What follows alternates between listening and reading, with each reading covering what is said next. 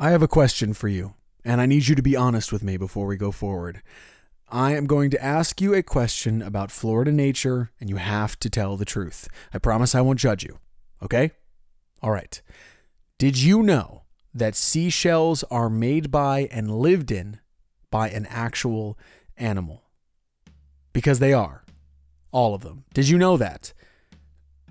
The shells we find on the beach usually don't have an animal within them anymore, but sometimes they do.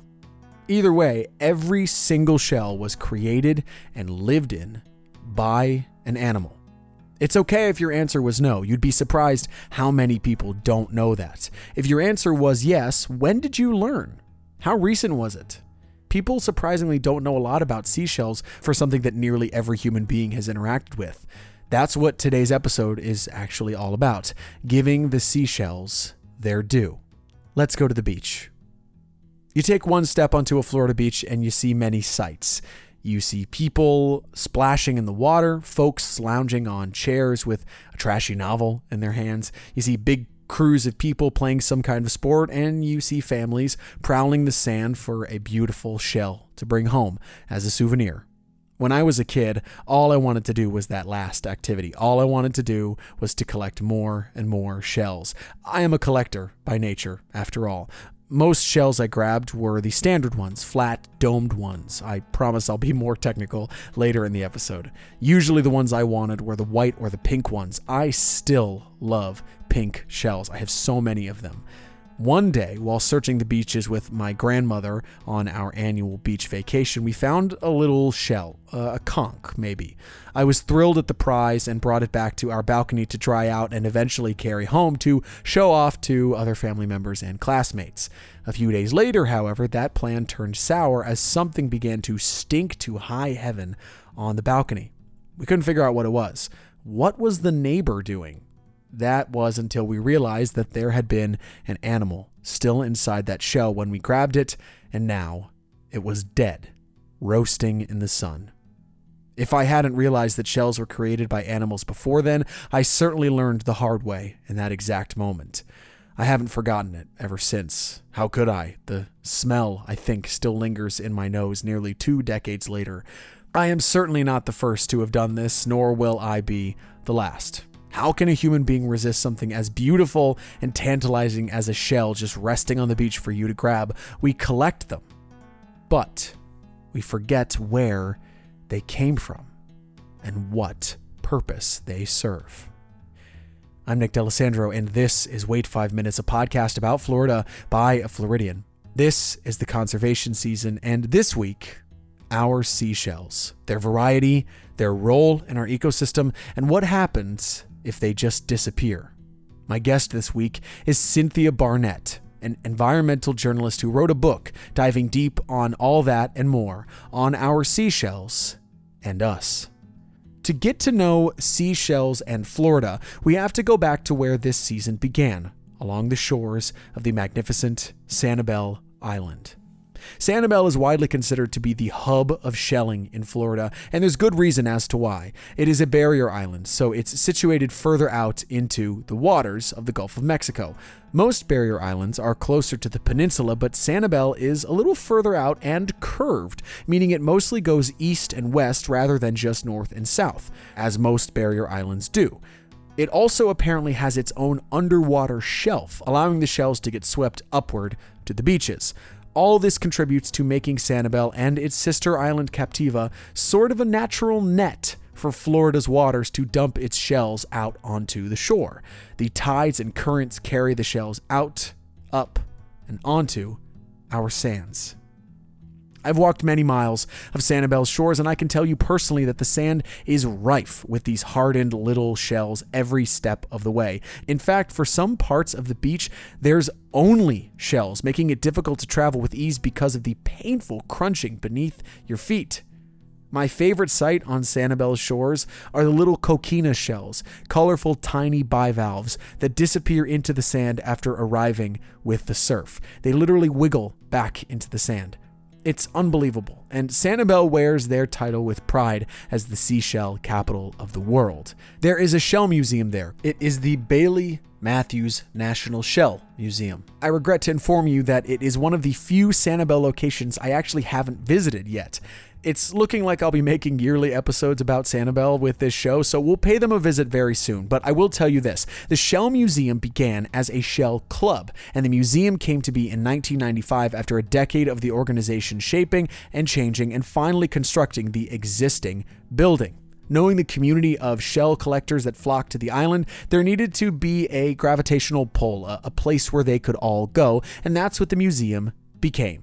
On top of that, there are shell decorations on nearly every building. The hotels give out free shelling bags and provide shacks to wash out your shells. The hotel I stayed at had a printed tide schedule for the full week ahead, so folks could figure out when they should wake up very, very early to see the earliest low tide of the day and grab the finest, shiniest shells. I did this myself on my last visit, though I couldn't quite get myself up before sunrise. Still, it was early, and I was far from the only person on the beach that early morning in July. Older couples, family with kids, and joggers alike trotted up and down the beach, all stopping for shells and gathering them in any container which they could get their hands on. Nets, shopping bags, purses, pockets. It's part of visiting Sanibel. You have to look for shells. The shells leave their impacts even off the beach. There's an iconic shell shop called She Sells Sea Shells. I did have to say that more than once. It is situated right on the main road, and while I was there visiting my beloved bookshop, Jean's Books, one of my favorites in Florida, I picked up a copy of my guest's book. The book is called The Sound of the Sea, and my guest is its author, Cynthia Barnett. I'm Cynthia Barnett. I am a longtime environmental journalist who has mostly focused on water and climate in my career. And for my last book, the fourth, The Sound of the Sea, Seashells and the Fate of the Oceans, I have written about seashells and the fantastic marine mollusks that build seashells. So it seems a little different from what I've done before, but actually I think of it as kind of the ideal completion of the hydrological cycle. I've written books about freshwater. I wrote a biography of rain, and now I've turned to the ocean. So I like that idea of having completed the hydrological cycle. She's being quite literal. She has written about water and water in Florida in all its forms, from the disappearing water crisis in Florida over a decade ago to conversations about how water can be more accessible to Americans, to, as she mentioned, a biography of rain, from how rain filled our oceans billions of years ago to how rain has changed in the modern era. Cynthia knows a lot about a lot, but she really knows a lot about water. How did you get into writing about water specifically? I mean, that's a pretty unique area of focus for a writer. How did that become sort of your focus of writing? There was a pivotal moment. I was actually a business reporter previously for many years, and I often covered development issues in Florida, and I did a lot of investigative work in Florida. And I had this basic question. We were in a really epic drought, and I was writing about some developers who had been told they could not get a groundwater permit for their new subdivision because this part of Florida where they were building, it was in Southwest Florida, and the water had been overtapped. And it was so shocking to me that the same group of characters in history who had got rid of all the water in the first place, right? The very same group that drained the wetlands were now back 150 years later, having, gotten rid of too much. So we're going to have to talk about this sometime in depth on the show for its own episode, but basically from 2006 to 2008, Florida experienced a monumental drought, a drought so serious that Lake Okeechobee fell to an all-time low just below 9 feet. Rivers stopped flowing and groundwater vanished. Rain didn't do its job in this period, and after decades of development in Florida, water just wasn't flowing the way that it should. Water became a commodity in a state where water is an essential feature of our ecology. Developers started to get desperate, as Cynthia mentioned, and the work to get it back was intense. And I thought, how did that happen? and that kind of, that one question, how was it that the same group of people kind of, drained all the water, and now they've become desperate to find water? It was such an irony that I kind of got obsessed with answering that question.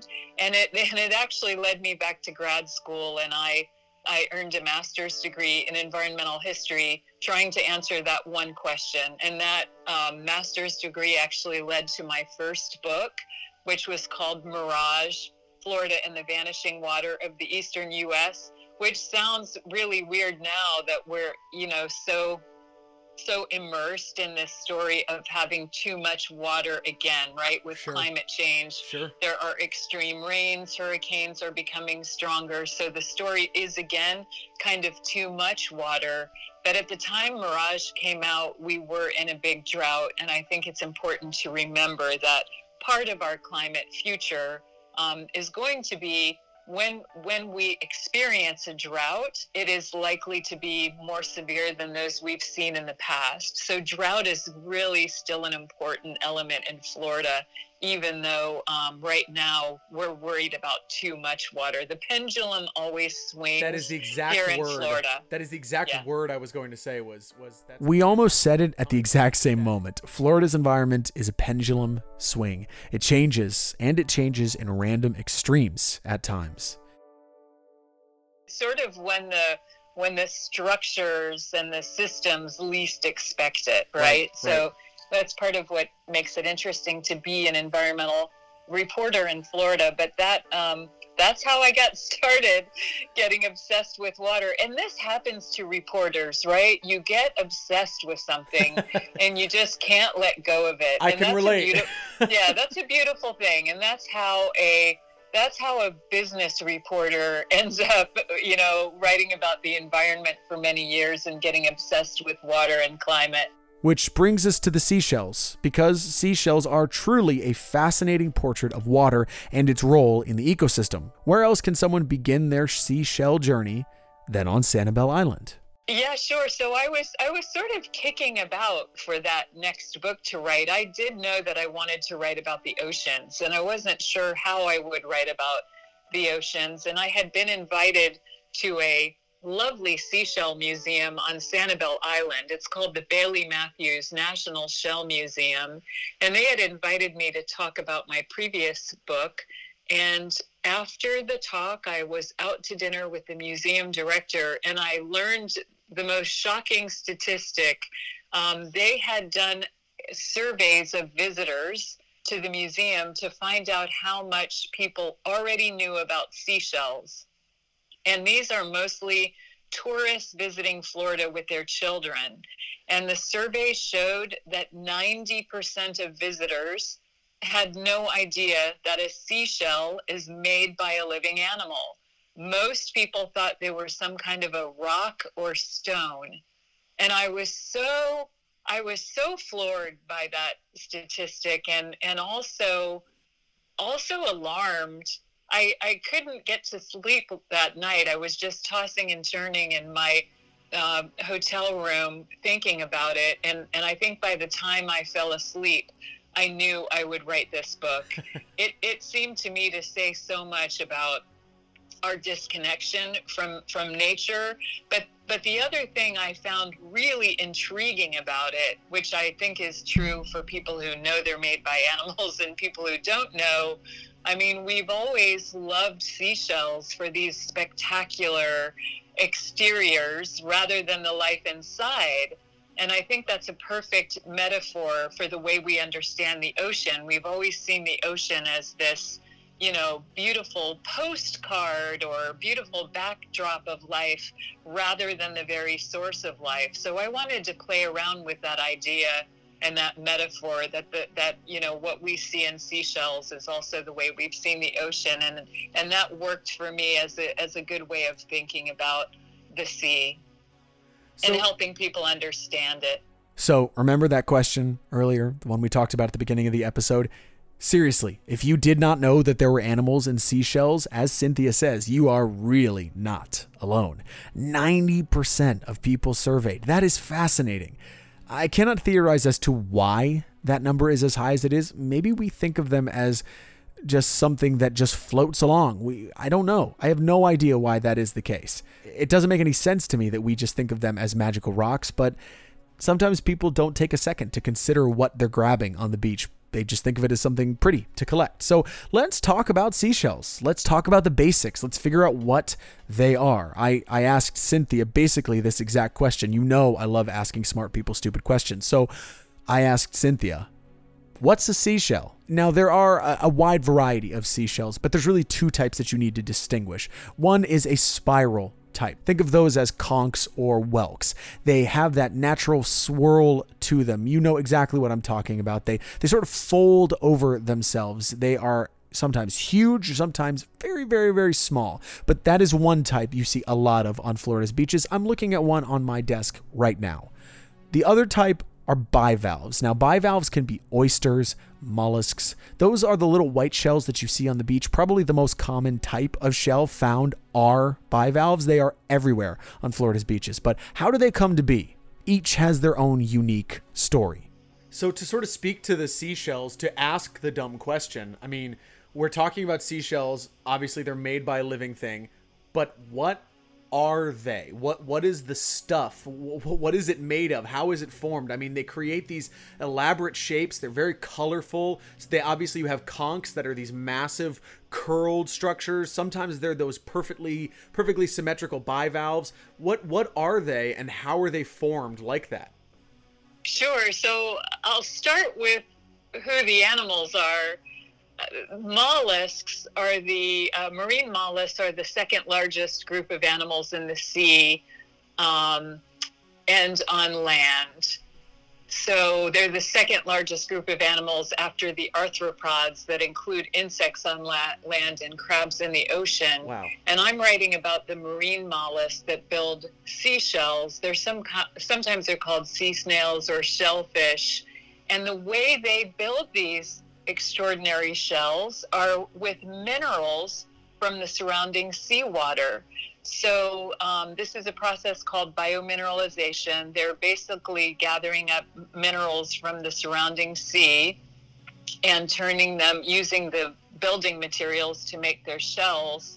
And those that make a spiral shell, which you have just mentioned, I love this.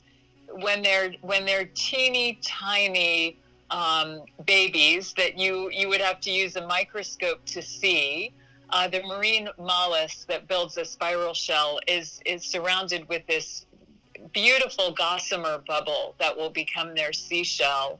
And they're basically beginning to build that spiral around themselves. And so when you look at the very tip of a seashell, which is called the apex, like the top pointy tip of a conch Sure. or a whelk, that is where the mollusk fit when it was a tiny baby, and then it builds this shell around itself kind of on an invisible axis. And then the others that you mentioned, the paired shells like clams, those are called bivalves, and they build their shells right there at the edge. And there are other mollusks, including cephalopods like octopus and squid, that had shells hundreds of millions of years ago, but gave them up for speed. So in this book, it was very difficult to narrow down how to tell this story, because there are more than 50,000 marine mollusks known, many more unknown, and it was hard to narrow down what shells to tell stories about. So I ended up choosing 12 of the really iconic shells of human history and building the story around those 12 shells. That is an essential feature of this book. Every chapter begins with art of a shell and what that shell looks like, so that when we're going to be talking about it throughout, you know what you're looking at. But then what she does is she traces human history through its usage of this distinct shell, and she provides examples. It's fascinating and a great way to get to know the shells in depth. But what makes this story unique, what really is essential about seashells, is not just that they exist and not just that they are beautiful and unique, but rather that human beings have an amazing relationship with seashells.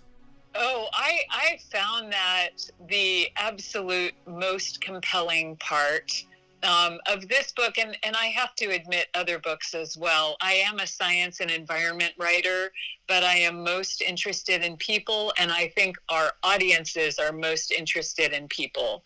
And so I really like digging into the human history. And this was just so compelling, from the standpoint of human history. As you know, the book opens with me thinking about a Neanderthal girl collecting shells 100,000 years ago. I painted that scene, and I was able to paint that scene because archaeologists know from these shell caches that have been found in Neanderthal caves that Neanderthals collected seashells for something beyond food. They know that they collected empty shells, sometimes in a very uniform way where they would all have a perfect little hole in the top. And that's exactly how my daughter collected shells when she was 5 years old. So I think we have this extraordinary feel for seashells that is partly about their aesthetic appeal and their, extraordinary geometry and logarithmic spirals and all of those things. But there is also something so deeply human and deep-seated about our love for shells that clearly predates humanity and just runs through us for these tens of thousands of years, through all people, through all time, and even down to modern kids walking along the beach. I don't think they see as many seashells as we did in the past, but children are certainly still drawn to seashells in this lovely way. But of course, seashells are not just for our pleasure. They're not just for our collecting and putting in a jar and putting up on a mantelpiece. They have a role. The animals inside do something within the delicate net of the ecosystem. And because Cynthia has written about the oceans, that is why the seashells were such an essential topic for her to discuss. The seashell, the mollusk's role in the preservation and clarity of the ocean is vital. And you're right that the values are so vast that it's probably indescribable in this conversation. But I just want to throw out a few things. One of the most important values of shellfish is filtration. So the bivalves, for example, like the clams, clams, oysters, scallops, mussels, and so on, they're filter feeders. And so they are gobbling up all kinds of things in the oceans, including things that we're trying to avoid. So, for example, there's a great restoration project going on in Sarasota Bay right now, where Sarasota Bay Watch is reintroducing clams to the bay as a species that will gobble up red tide. So no one's going to be eating these clams, but they do such a good job of taking up red tide that they've become an important restoration strategy for the bay. Wow. And if you just think of, millions and billions of filtering organisms all over the seas across the world, in every sea, filtering, making the water cleaner and cleaner, that's just an incredible ecosystem service, as the scientists would put it. And so that's a really important thing that they do for the environment. And of course, they're really important in the food chain as well as both predator and prey. Of course, if something is this vital in its role in the ecosystem that it lives in, naturally what happens if that ecosystem is at risk? The ocean, as we all know, is getting warmer by a lot. And there's pollution, all sorts of things that are affecting Earth's oceans. What happens if the ocean is getting sicker and also the mollusks are at risk? What happens when those things start to deteriorate together? That impact is serious, and as I said with Cynthia, it seems like seashells are a bit of a canary in the coal mine for this climate emergency when it comes to our oceans. So I really saw seashells as ambassadors to help people understand what's happening to the oceans. And in my work, I try very hard not to preach to the environmental choir. I think too often environmental writers are writing for one another or for environmental readers instead of for that broader audience. And I saw seashells as a great way in to a broader readership, to helping people understand the chemical changes and the warming that is underway in the ocean. So just to step back and talk about what's happening to the ocean, the carbon dioxide we send into the atmosphere has turned seawater 30% more acidic than it was at the start of the industrial era. And that chemical change has begun to limit the carbonate that mollusks use to make their shells. And acidic waters are also boring into some shells, like pitting them, visibly pitting or eroding them. And mollusks are also very much threatened by the warming sea. The oceans have also absorbed vast amounts of heat from the greenhouse gases in the atmosphere. So more than 90% of the warming in the past century has been borne by the ocean. And one remarkable thing when you think about this is the extent to which the oceans had protected us from climate change. Like, imagine if we on land endured all of that heat over the past century, things would be far worse than they are now. So the ocean is a really incredible source of protection for us. But when it comes to marine mollusks, they are impacted by both the warming. Some parts of the sea have become too warm for the mollusks that lived in that habitat. And then the other side of the coin is this ocean acidification. This chemical change is making it harder for them to build their shells. I mean, that's terrifying to think. It is incredibly terrifying and sad as well. But I will tell you that there's some really interesting research coming out about marine mollusks adapting to both warming and chemical changes, sometimes in just a few generations. So this is taking a while to see, but in a few cases you're starting to see research come out about adaptation. So that's interesting too. And that's another thing I love about writing about these animals. They've been around for so long. They're 500 million years old, and they've lived through past acidic seas. They've lived through past warm seas. They really are extraordinary survivors. I mean, often it would be that most of them were lost and died, but a portion of survivors hung in there and lived. That's a really interesting thing about them, and it can give one hope in adaptation. But it's certainly not something we can rely on, and it doesn't mean we should throw up our hands and say nature will take care of everything, because we are obligated to do all we can and to do what we know we can do to help save the oceans and ourselves. Obligation is a word that I think is really heavy there. We have an obligation to do something. Mollusks within seashells, they have no obligation. They do what they do. They're animals. They survive. And sometimes they don't. But we human beings, as I've discussed many times this season, have an obligation. We certainly like collecting our seashells, but we need to help make sure that they survive, right? Because like Cynthia talks about in her books, human beings have an amazing relationship with these seashells. They have been our money, currency. They've been our weapons. They have been our decoration. They are something that millennia, millions of years, billions of years, any humanoid with intelligence has been obsessed with seashells. We just love them. We're drawn to them. They are these fascinating little creations of nature they just spit out on the beach, and then we just grab them and carry them home, and they're ours. But they are the exact link between something unknown to us, something unfamiliar in the form of a mollusk, and become something that is valuable to us. It's incredible that that is a thing that has existed as long as it has.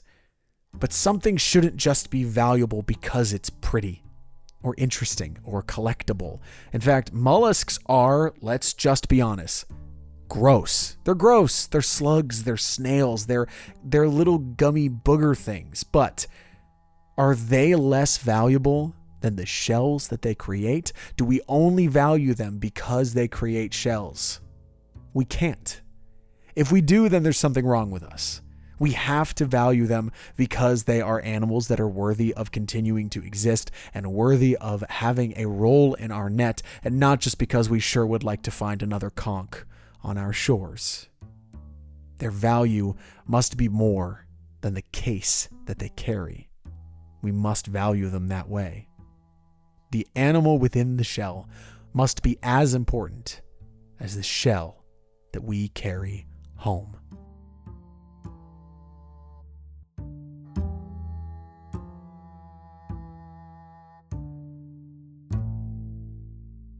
And one last thing before I go. How could I talk to Cynthia Barnett, an expert on seashells and seashell experts, and not ask her what her favorite shell is? I told her mine. It is the coquina. Maybe. I don't know. It changes from day to day, but I think the coquina is probably my favorite. They're colorful little jewels on the sand, and they wiggle. I mean, they wiggle back into the sand. It's amazing. So I think that's probably my answer. Here's Cynthia's. I love coquinas too, and I will tell you that I do have a favorite shell, and that would be the lightning whelk, which I devote a chapter to. Yeah. And I grew up loving lightning whelks and not knowing. I thought they were conchs, and sure, learning about the lightning whelk, but also more importantly for me, learning about the Calusa people of Florida and these great cities of shell that had been built, right in the area where I grew up, and I didn't really understand those cities or those people before doing all these interviews and research. So that was a great honor. And we're not hardcore shell collectors because we do have a favorite shell. If you ask a hardcore shell collector, these experts are called conchologists. If you ask them their favorite shell, they could never answer that question because it's like asking a mother to name her favorite child. They just will not do it. They love all shells. And so that's how I'm a total amateur. I do have a favorite seashell. And in fact, my husband and I, before we were married, found a beautiful empty lightning whelk on this sandbar in Cedar Key right around Christmas time. And we grabbed it up and we put it on top of our first Christmas tree, and it has been there ever since. Oh, that's great. Well, it's that holiday season. Why not put a shell on top of your tree?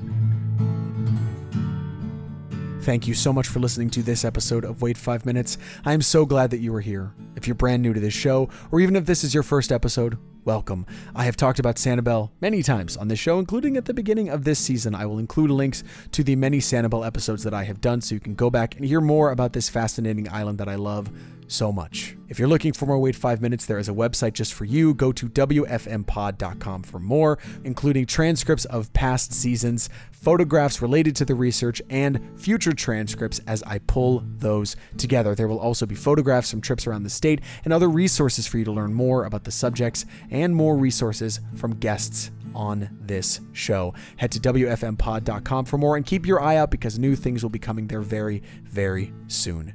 You can now pick up Wait 5 Minutes merchandise at Cast and Clay on Etsy. Cast and Clay is run by one of my best friends, Sophie Aparicio, who designed each of these stickers alongside the rest of their catalog. We've got a Drink More Water sticker, a Wait 5 Minutes sticker, and a sticker featuring the show's subtitle about Florida buy a Floridian. Grab them individually or as a set of 3 at Cast and Clay on Etsy.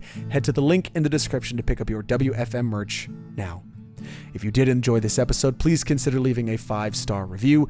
It helps the show become more visible, and it means a lot to me to know what you like about this show, what you would like to see more of from this show. Seriously, I want to hear it. Tell me how you feel about the show. You can also find me on Twitter, Instagram, and Facebook at WFMPod. And if you want to send me an email, you can do so at WFMPod@gmail.com.